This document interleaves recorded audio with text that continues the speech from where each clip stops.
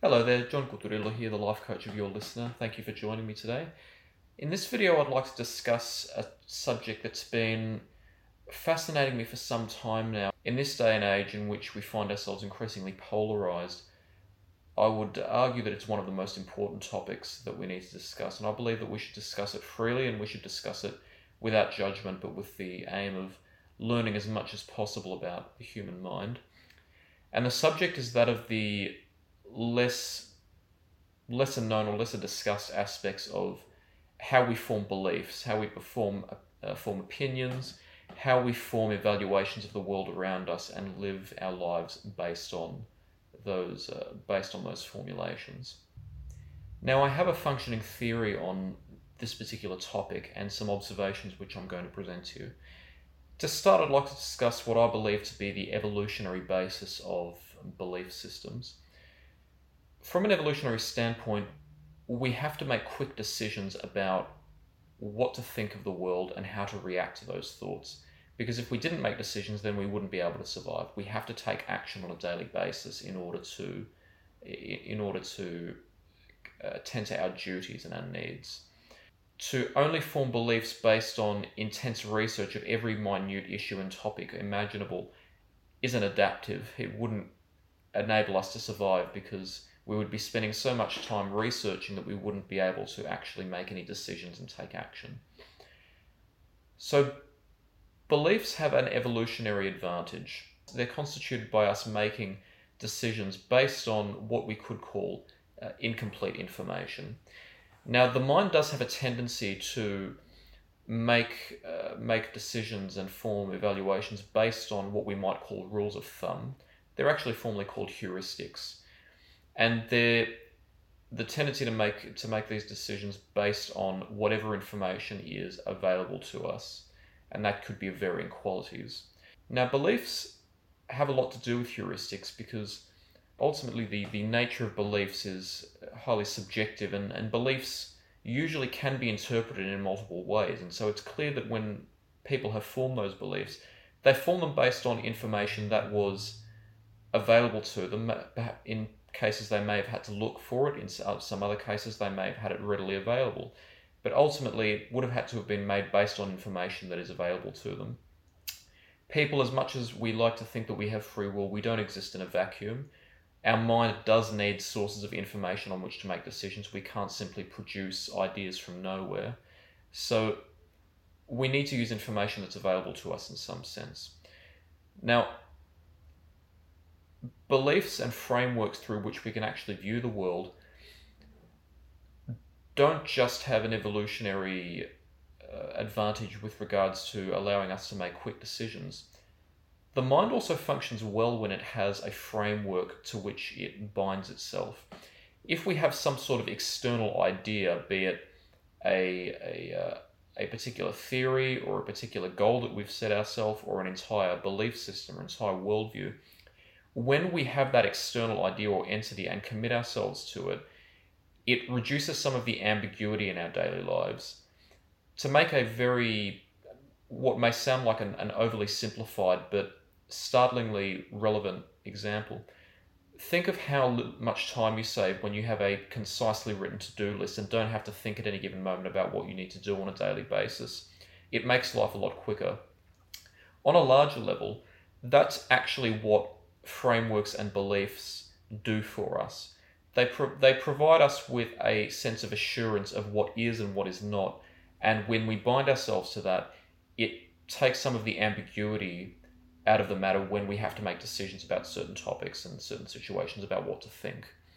And the mind actually can function quite efficiently with that sense of assurance and that lack of ambiguity. Now, perhaps some of the most well-known frameworks that may be familiar to us are religions. So religions are essentially a framework through which we see the world, and they provide us a set of guidelines about how to interpret events and ideas, and how we may evaluate them. Opinions on these matters do vary, but from an objective standpoint, frameworks such as religions do have, or at least can have, a utility behind them, notwithstanding any emotional aspect or opinion or judgment of morality, there can be utility behind what seem like arbitrary rules or arbitrary beliefs. I'll provide an example that I was discussing with somebody just recently. Many religions don't recognize and even discourage polyamory, that is to say, romantic relationships in which one has multiple partners. Now, often in religious contexts, there is a moral value attached to certain types of relationship styles over other relationship styles. And so, because of that moral value, it can seem as though the entire basis of religion is only opinion-based, or the entire involvement is only opinion-based. Now, there are aspects that we can dissect and examine in this case. From an objective standpoint, not taking into account any morality or opinions, but from an objective standpoint, there are certain lifestyles that do carry inherent complications and risks above others. So, for example, any polyamorous person will tell you that there are certain considerations that one has to take when they decide to have a polyamorous relationship. There is an increased, purely by numerical standards, an increased risk of the transmission of infections sexually. There's an increased risk of complications resulting from partners conflicting with each other or having arguments or experiencing jealousy or other such emotions. The more people that are involved in a situation, the more likely that those events are to actualize. That's notwithstanding any opinion or morality. That's just a numerical fact. The morality of those situations, though, is completely subjective. It is impossible to assign a moral value to the pure idea of having multiple partners. That is something that only the individual can decide, and it is completely subjective, and it's based on their individual worldview. But if you look at it from a factual perspective, there is a sense of statistical security that comes with monogamy that doesn't come with polyamory. So that's what I mean when I say that there's a utility in some of these rules. Not to say that the opinions surrounding them are necessarily correct or incorrect, or even to say that they're inherently good or bad. In fact, as we know, sometimes imposing certain rules on life in any context can lead us to be rather restricted and may even cause more conflict between ourselves and other people. But to place this idea into the discussion, sometimes rules are not always as they seem. Sometimes there are, and the rules in these frameworks can sometimes have a specific utility behind them. Science, as it happens, actually has a place for this type of framework. If you've watched my videos previously on the topics of reification, you'll know that I've discussed the idea of how science needs to make assumptions about the world. So whenever you study or want to make a decision about a particular topic or examine it, it's necessary to assume that certain ideas or certain facts are true. Otherwise, we don't have any basis on which to take any action and make any discovery. Science actually, by making certain assumptions about how the world operates, science actually is satisfying a similar cognitive condition or a similar cognitive need to what religions do. It's actually taking some of the possible ambiguity out of investigation by providing us with a sense of assurance. Essentially, what it's saying to us figuratively is that we can simply assume that certain facts are true. Therefore, when we're investigating individual topics, if we just assume that those facts are true, we don't have to account for too many other possibilities, assuming that the basis on which we make those assumptions is sound, which is a different topic in its own right. Now, the problem arises when we assume that because we make subjective judgments of reality, that reality itself is subjective. Reality is actually objective. We make subjective judgments of it, and we may not necessarily be able to see what the objective component is, but it remains in and of itself as it is, without any interpretation. It exists in and of itself. It's not a product purely of our cognition. Now, again, I theorize that there may be an evolutionary basis to having these tendencies to assume that what we believe is inherently true. I was actually discussing a hypothetical situation with someone recently, and I proposed to them the idea that many years ago, perhaps a human being, let's argue, told another human being that they should not do something. They imposed a rule on them. They said, you should not do this. They may not have necessarily introduced any emotional component when they said not to do something, but they had a reason to say that. Maybe there was some objective reason why undertaking a certain activity would be dangerous for the other person, and so they told them not to do this. Now that person heard this instruction and thought, well, if this person told me not to do it, there must be a good reason for it. Perhaps they simply assumed that if they did what they were told not to do, then something bad would happen. Otherwise, why would the person tell them not to do it? And so maybe that person then went to somebody else and said, don't do this because something bad will happen. And then that person thought, well, that person seemed really adamant that I shouldn't do this, and they said something bad would happen. I wonder what it could be. And then maybe they made an assumption about what that bad event, that bad consequence could be. And so they went and told someone else, don't do this because this particular bad event will happen. And so on and so forth, until eventually we developed beliefs that were not necessarily the result of fact, but the result of people's interpretations or assumptions of what they observed in life. This is a theory, of course, but it's a possibility of what can actually happen based on tendencies that human beings do have. Now, what also complicates this issue is that all human beings have biases. That is to say, tendencies in the ways that their mind processes information that makes their thoughts not objectively reflective of reality.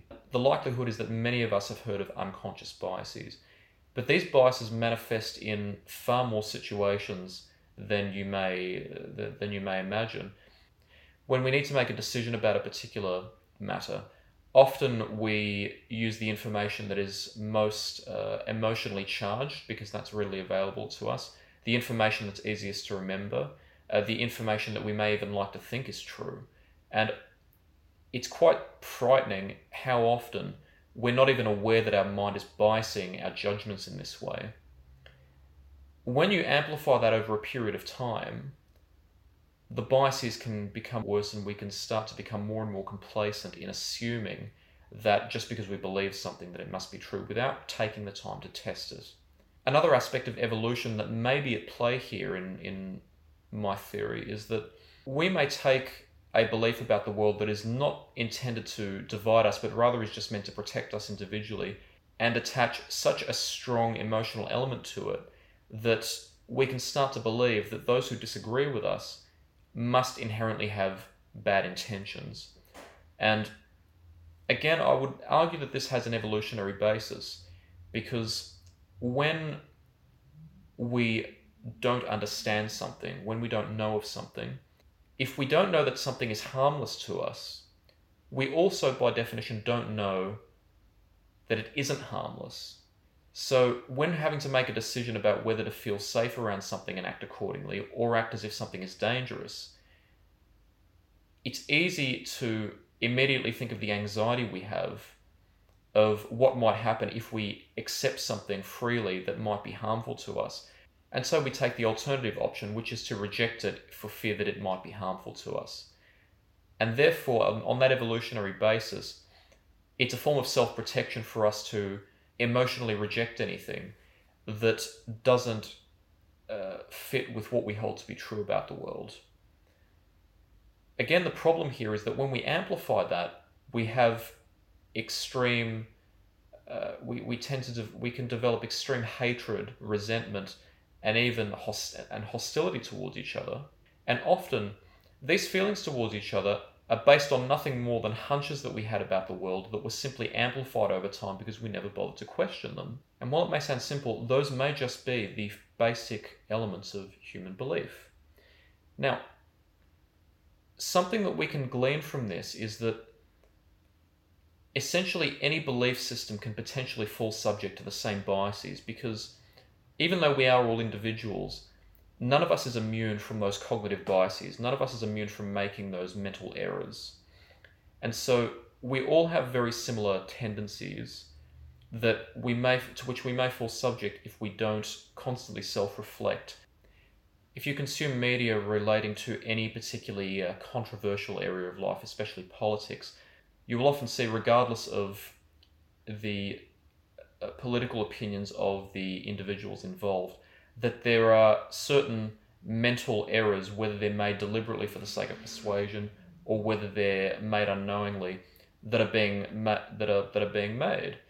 You'll often, some of the most common ones would be when a person only mentions the evidence to support their claim that is congruent with what they believe, but then refutes anything that could potentially demonstrate that their belief is flawed but doesn't suit what they want to believe. When an individual claims that the opposing belief, or the beliefs of a group that opposes theirs, is the dominant one in society, and that group is therefore oppressing the person who is doing the lamenting, without giving any consideration to the fact that they may have only encountered very few people who actually seek to oppress them based on their beliefs. That's another tendency. Based on that idea, I've actually developed the adage that we often believe the opinion that's dominant in society is the one that opposes ours, and it always seems to be the case, regardless of the person who is doing the speaking. Individuals often have the tendency to claim to advocate for very broad forms of social good, so for example justice or freedom or the truth, but they only apply the courtesy to members of their own group, and they may even try to redefine certain natures of phenomena so that they don't necessarily apply to the group which they want to exclude. All of these are examples of cognitive errors, but magnified on a considerable scale, and it's what happens when you take a belief that at its most basic level is designed from an evolutionary standpoint to help you make a quick decision about the world, and amplify the emotional aspect of it so much that it leads you to hate somebody who doesn't necessarily agree with that belief. And in reality, this is not necessary. It is completely destructive, and we see the results of that every day. I'm sure you're all aware of what's happening in the world and what's been happening in the world ever since the start of humanity. These are, in fact, the basic mechanics of what happens. Now, sometimes these cognitive errors can be unintentional, but sometimes they can also be deliberate attempts by certain individuals to persuade people to accept their beliefs, because they gain something of value by having more people support what they believe in. I often comment on people whose job it is to sell you ideas. That's a phrase that I use often. A person whose job it is to sell you ideas doesn't produce any tangible benefit for the people who pay them. Their income is essentially derived from telling people what they want to hear so that they feel validated, and so that they pay that person more to validate them even more. I warn people to be very careful of accepting ideas that are sold to you. There is a great risk that the person who is selling you the idea is trying to benefit from the support that they get in the numbers of people who believe in that idea with them. Now, because of how uncertain our cognition can be in many instances, avoiding someone or rejecting someone purely based on the fact that they don't believe as we believe is essentially akin to saying their mistakes are worse than mine. It's a fact that we all make cognitive errors, and a large number of them are unconscious. And there's no shame in that. We're only human. But I urge all of us to be extremely careful when making these types of judgments, because there's a real danger that we are simply reinforcing our own beliefs without taking into consideration that we may actually be wrong. And as a case in point, this is something that I constantly develop as a life coach. Every time I step into a session with a client, I'm prepared to learn something from that person or hear something that I've never heard before, because there is inevitably a story that anybody can tell me, regardless of what I know, regardless of what I studied, that I would never have heard before, and that I can learn and carry with me for the rest of my life, and then use it to help other people as well. Something I often hear is a rationalization of why we should avoid people who have distinctly different beliefs. And the rationalization that I often hear is, if that person believes this, then they might base their behaviour on it, which in turn would lead them to cause harm to this particular group. Now, while this can be the case, there's also a real possibility that any system of beliefs, regardless of their source, can also be amplified to the extent that someone could interpret them that way. If someone shows us the courtesy of listening to us and we say, well, the only reason they're listening to me and that they're not so bothered by my beliefs is because they're more privileged or they have more control and they're less likely to be harmed by my beliefs as I'm likely to be harmed by theirs, remember that it's sometimes hard for us, with the distance between ourselves and the people who hold power in society, to know exactly how our decisions that we make at a local level can affect matters at the larger level. It's easy for us to negate the possibility of learning something which we may never even thought of in the past by dividing ourselves in this manner. Now, I want to make a clarification here that my intention here is not to favour any one system of belief, be it a political belief, a philosophical belief, a religious belief, any type of belief. And it's also not to deny that sometimes beliefs can inherently in and of themselves be bad. Sometimes beliefs are pure evil that lead to the harm and destruction of innocent people. That's not the type of belief which I'm not suggesting that you should accept all beliefs, and I'm not suggesting that you shouldn't be attuned to dangerous beliefs, but rather I'm simply encouraging us all to, on a daily basis, think about how we form our beliefs, how we perceive people with different beliefs, and how we reflect on our own thought processes and try to expand our knowledge of and our self-awareness and expand our repertoire of information that we can use to interact with the world.